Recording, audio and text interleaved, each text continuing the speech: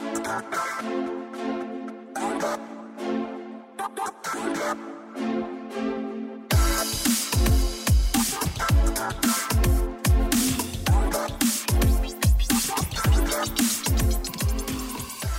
and welcome to another episode of Your Intention Matters, the podcast. My name is Paul Madot. Happy Friday, everybody.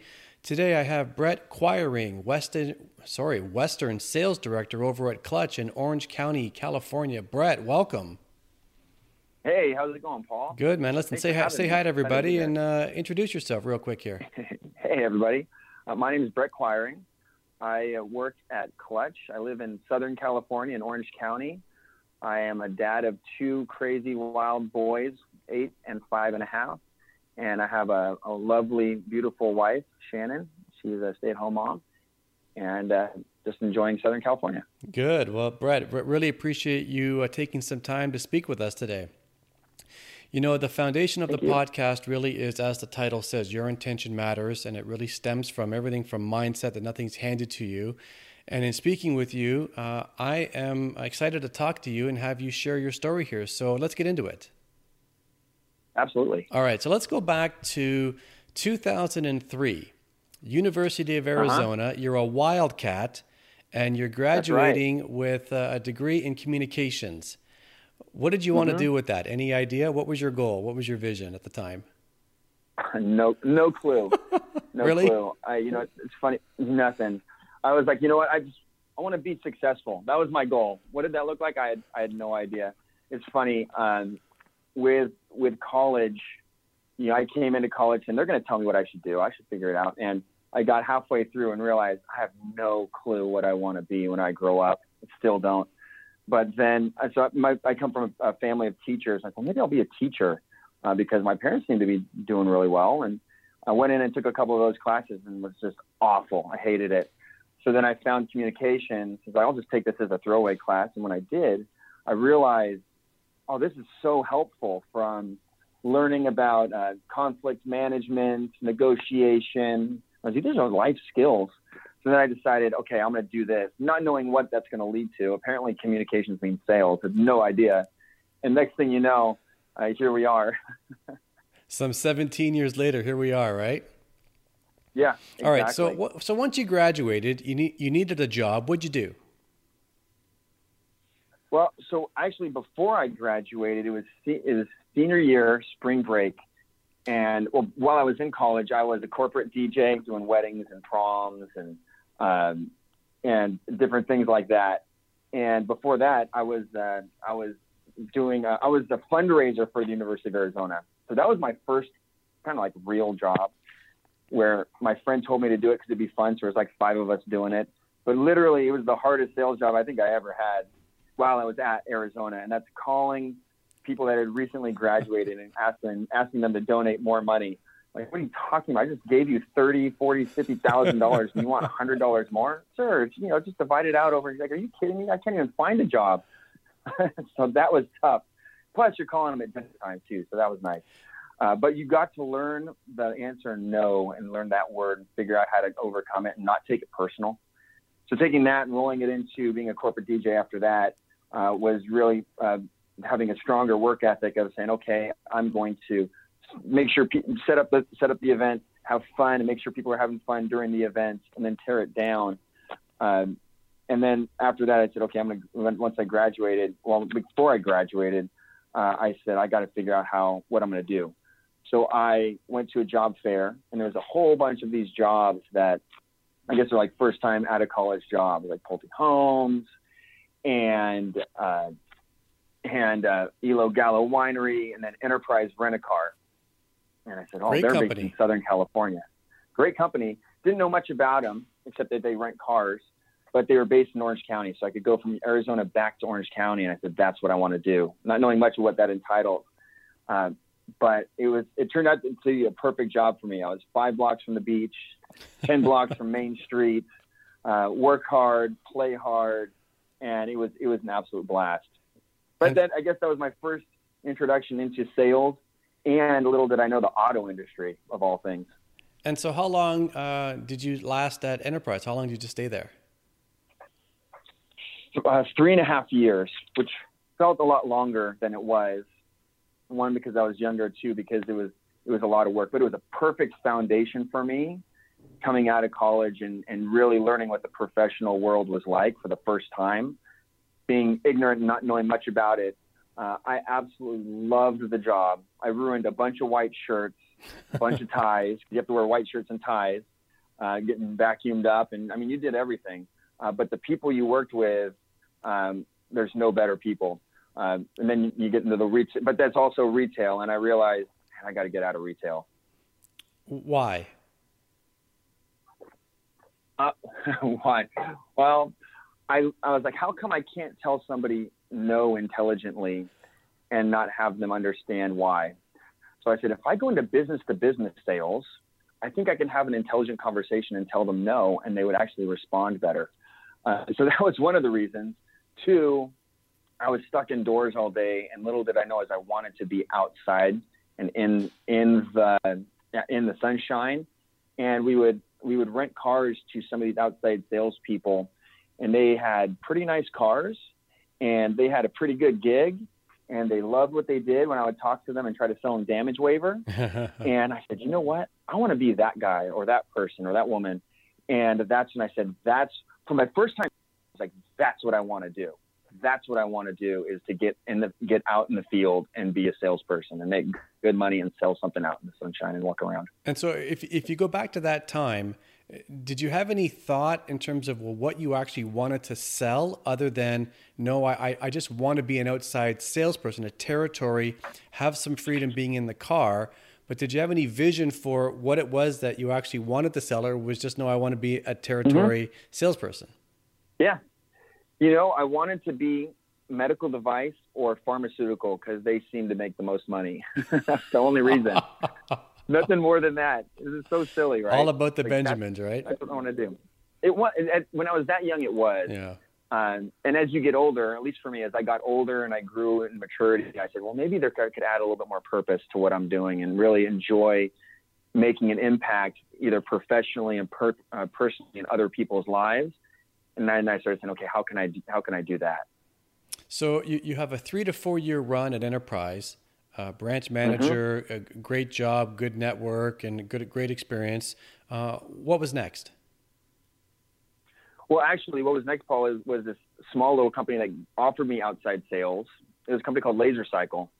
And with Laser Cycle, I was only there for 8 months because I went from college to Enterprise with like a week break into this company with no break. And I was getting myself a little burnout. But it offered me outside sales selling printer cartridges. So not as cool as Xerox, but it was selling printer cartridges and services. But it was a great foundation for an outside sales business because I had to start in the office, go out in the field, cold call, make 60 calls a day is kind of what I hammered away, because it was calls plus demos equal sales. So hammering the phones, then I'd have to come back to my office after going to the meetings and then drive home. So, and then an hour drive home. I was like, man, this is not exactly what I was hoping it would be. And I was already burnt out. So it wasn't that company. It was more me. Fair. So I left the company in I think it was like September, and actually got my first, no, it was in June, and got my first summer in a long time. And I started with Manheim about 1.5 months after that. Retooled, and ready to go. All right. And so what'd you do at Manheim, and for how long? So Manheim, I fell into, it was so random, car auctions. Manheim's owned by Cox Automotive, and Manheim's the largest auction company in the world. Most people don't know about it. If you're a car dealer, you live by it. And it's literally just a marketplace. People buy and sell cars. Dealers bring cars to sell, and they bring themselves to buy. And I mean, the one I was working at in Anaheim, we pushed through about 2,500 cars a week. And my job was to keep the lanes full, go out and talk to dealers, get them to bring cars, get them to bring themselves, to raise their hand in the air. And it's literally an auction. Cars are like cattle, just filing through. And so how long did you work under the Cox Automotive umbrella? 9.5 years. Wow. So I started at Manheim, was an outside sales there. And then that was great. That was true outside sales. Little did I know. I fell into exactly what I was looking for, and did that for about 2 years. won some awards. I got some great acknowledgments, and then I was asked to join the training team and help train people across the nation, where you actually go in and see customers in person with your salespeople and hear what they're doing that's working, give suggestions about what might be they could do better, and did that for a year. That was fun. But I had a newborn baby at home, and I was traveling 50 out of 52 weeks. And I was like, all right, what's next? And right when I was looking, when I was just thinking about what I wanted to do next, my old sales director asked me to interview for the sales manager position of my old team. So I kind of fell into that and did that for about 4.5 years, I think. Okay. And that's what brought me up to about 9.5 years. Pretty good run. I mean, you don't really see that these days on both sides of the coin in terms of commitment and loyalty. And so did you leave electively on your own? I did. People thought I was crazy, but yeah, talk to me. I did. So I was there for 9.5 years, and I was almost like having like a professional midlife crisis, right? I'm thinking, okay, if I get to 10 years, I'm going to be stuck. It was a great company, and it was a great industry, and I'm going to be stuck here forever. But that was pretty scary. I had an amazing team. My team was so good that I felt like there's no more challenges. They didn't even need me to help support them. They're like, why are you calling me? And they're hitting their numbers, and I was just kind of sitting back, and I was like, there's no challenge. Want something new. And this company out of the blue up in Portland found me, and it was everything I was hoping to do. And, you've been there so long at Manheim, like, well, we should do this and we should do that. And, there's other people that make those decisions. And this company, QuickTracks, found me, and they said, hey, we're looking for an executive to lead and build and grow the sales team. And it was a new company. They were based in Portland. I was in Southern California. So it was a new area, which I had to sell my wife on.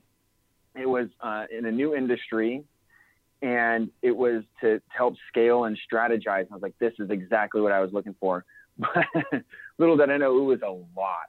I wished and prayed for change, and boy, did I get it. So we moved my family. I can't believe my wife said yes, but she did, being a Southern California girl her whole life. We moved the entire family up to Portland, December. Well, I went up in December of 2016, and then the entire family moved up January 1st. On New Year's Day, we're sitting in the airport, thinking, well, okay, here we go, and flying up to Portland. And we started our life in Portland on January 1st, 2017, which just so happens to be Portland's biggest snowstorm and wettest winter of all time. Now, this Portland being the wettest. Think about that. Yes, I am. So listen, let me ask you this. At least tell me that you flew out of John Wayne and not LAX. Oh, yeah. Yeah, definitely John Wayne. Good. Absolutely. What a pleasure that airport is. What a pleasure that airport is, right? Yes. Oh, yeah. All right. So how long did you stay in Portland? That must have been a massive paradigm shift for a number of different reasons. Great town, but totally different than Orange County, California. And so how long were you up there? Totally different. We were up there for about 18 months, and it felt like an eternity. And it was awesome because we met great friends, the people up in Portland. We were in Beaverton, Nike Town, USA, so just outside. The people up there were amazing. The weather was really tough. We sold our house in California in Carlsbad, and we said, we're not coming back. We're gonna make this thing work. And so we had the mindset of forever. And then 18 months felt like it was forever. But the run had kind of come to an end, and was ready to kind of see what was next. And so how did you get back to California then? So and I don't mean like flight. I mean, so Sure. how did that transition happen? How was the road? Yeah. What was my road looking like? Yeah. So we were up in Portland, and it was the company I was working at. It was a good company. But there's some cultural shifts and different things that I was looking at and wanted to kind of figure out where we wanted to go from there, because it just wasn't quite a perfect fit. It wasn't exactly what I expected. So if anybody ever tells you it's going to be a dream job, double check. But it was a great company. But then we're looking, and after a year and a half or so, I found myself looking for another job and saying, okay, we got to figure out what's next. And at that point, I was sitting there saying, okay, we got to figure out what I'm going to do next. And it can be pretty scary. But while I was in Portland, I was able to kind of rediscover my faith a little bit. And I said, okay, I kind of willed and intentionally moved our family, moved up there. I've kind of exhausted my resources. What should I do next? As I just kind of prayed about what we should do. And as I go to church and try to figure out how to get some control by working out and kind of saying, okay, I'm going to take control of my mind, body, soul, and family. And I was looking for a job for about 2 months. And that's when it was, if you ask my wife, she says it's probably the best time we had, which you think would be the scariest time. But I was now sitting at home, spending some intentional time with the family instead of focusing just on work and trying to make this thing happen, and really looking at how I can fill all the buckets from the family, personal, and professionally.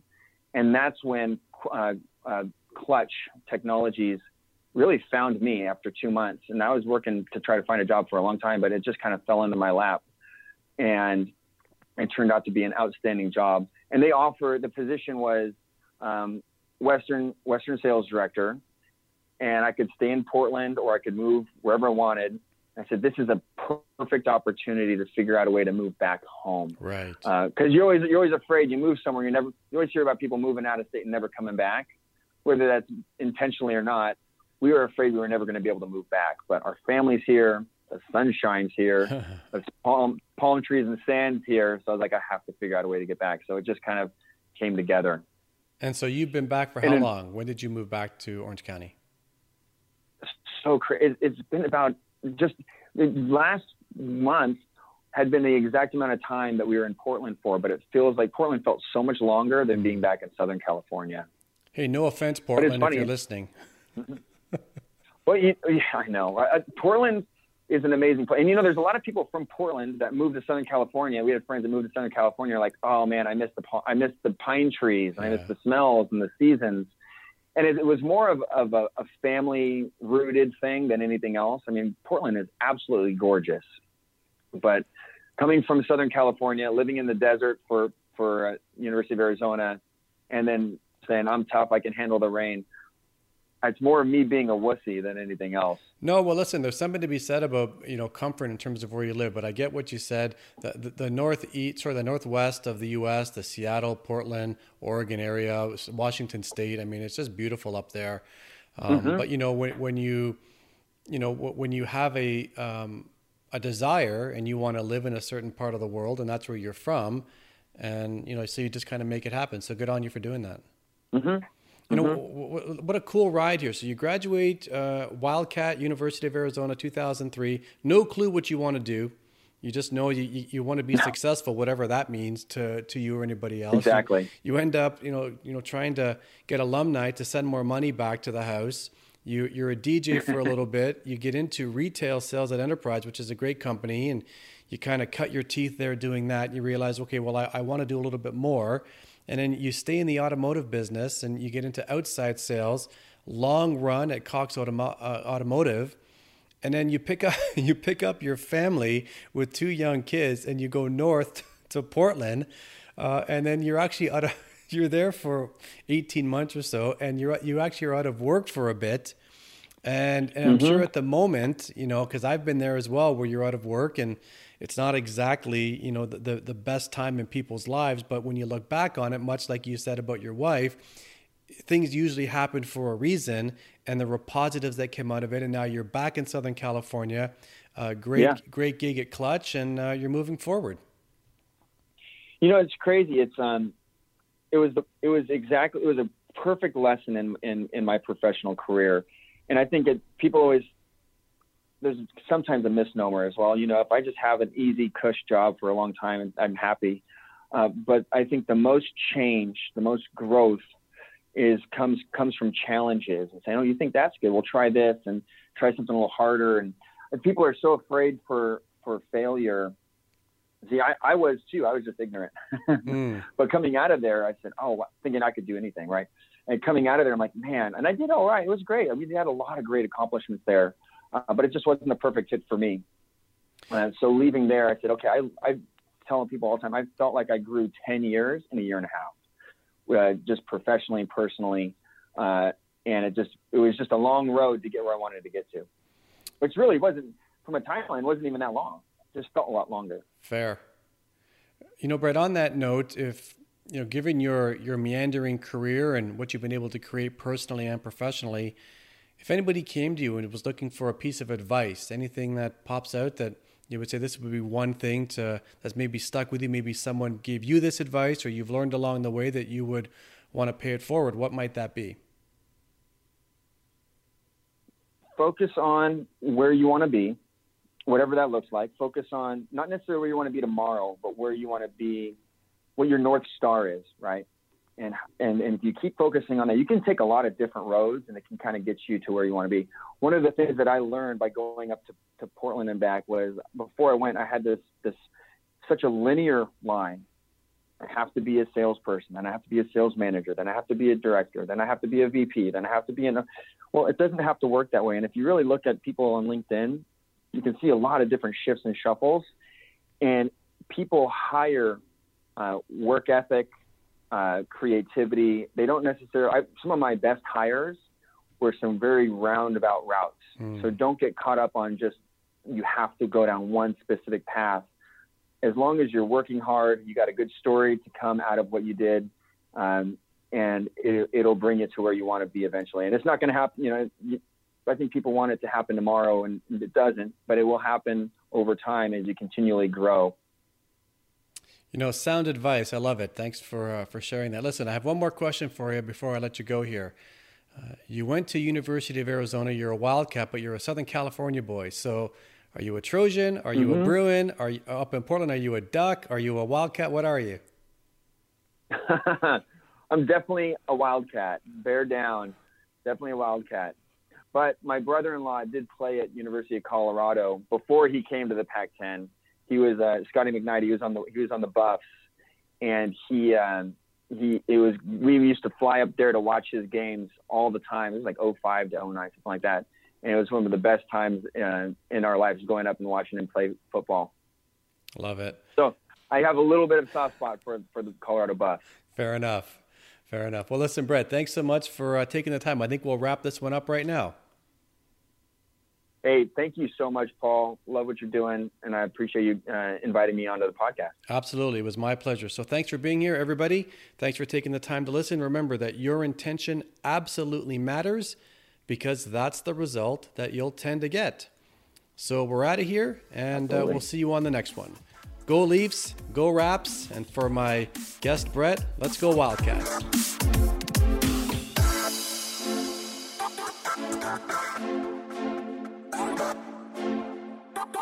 Yeah.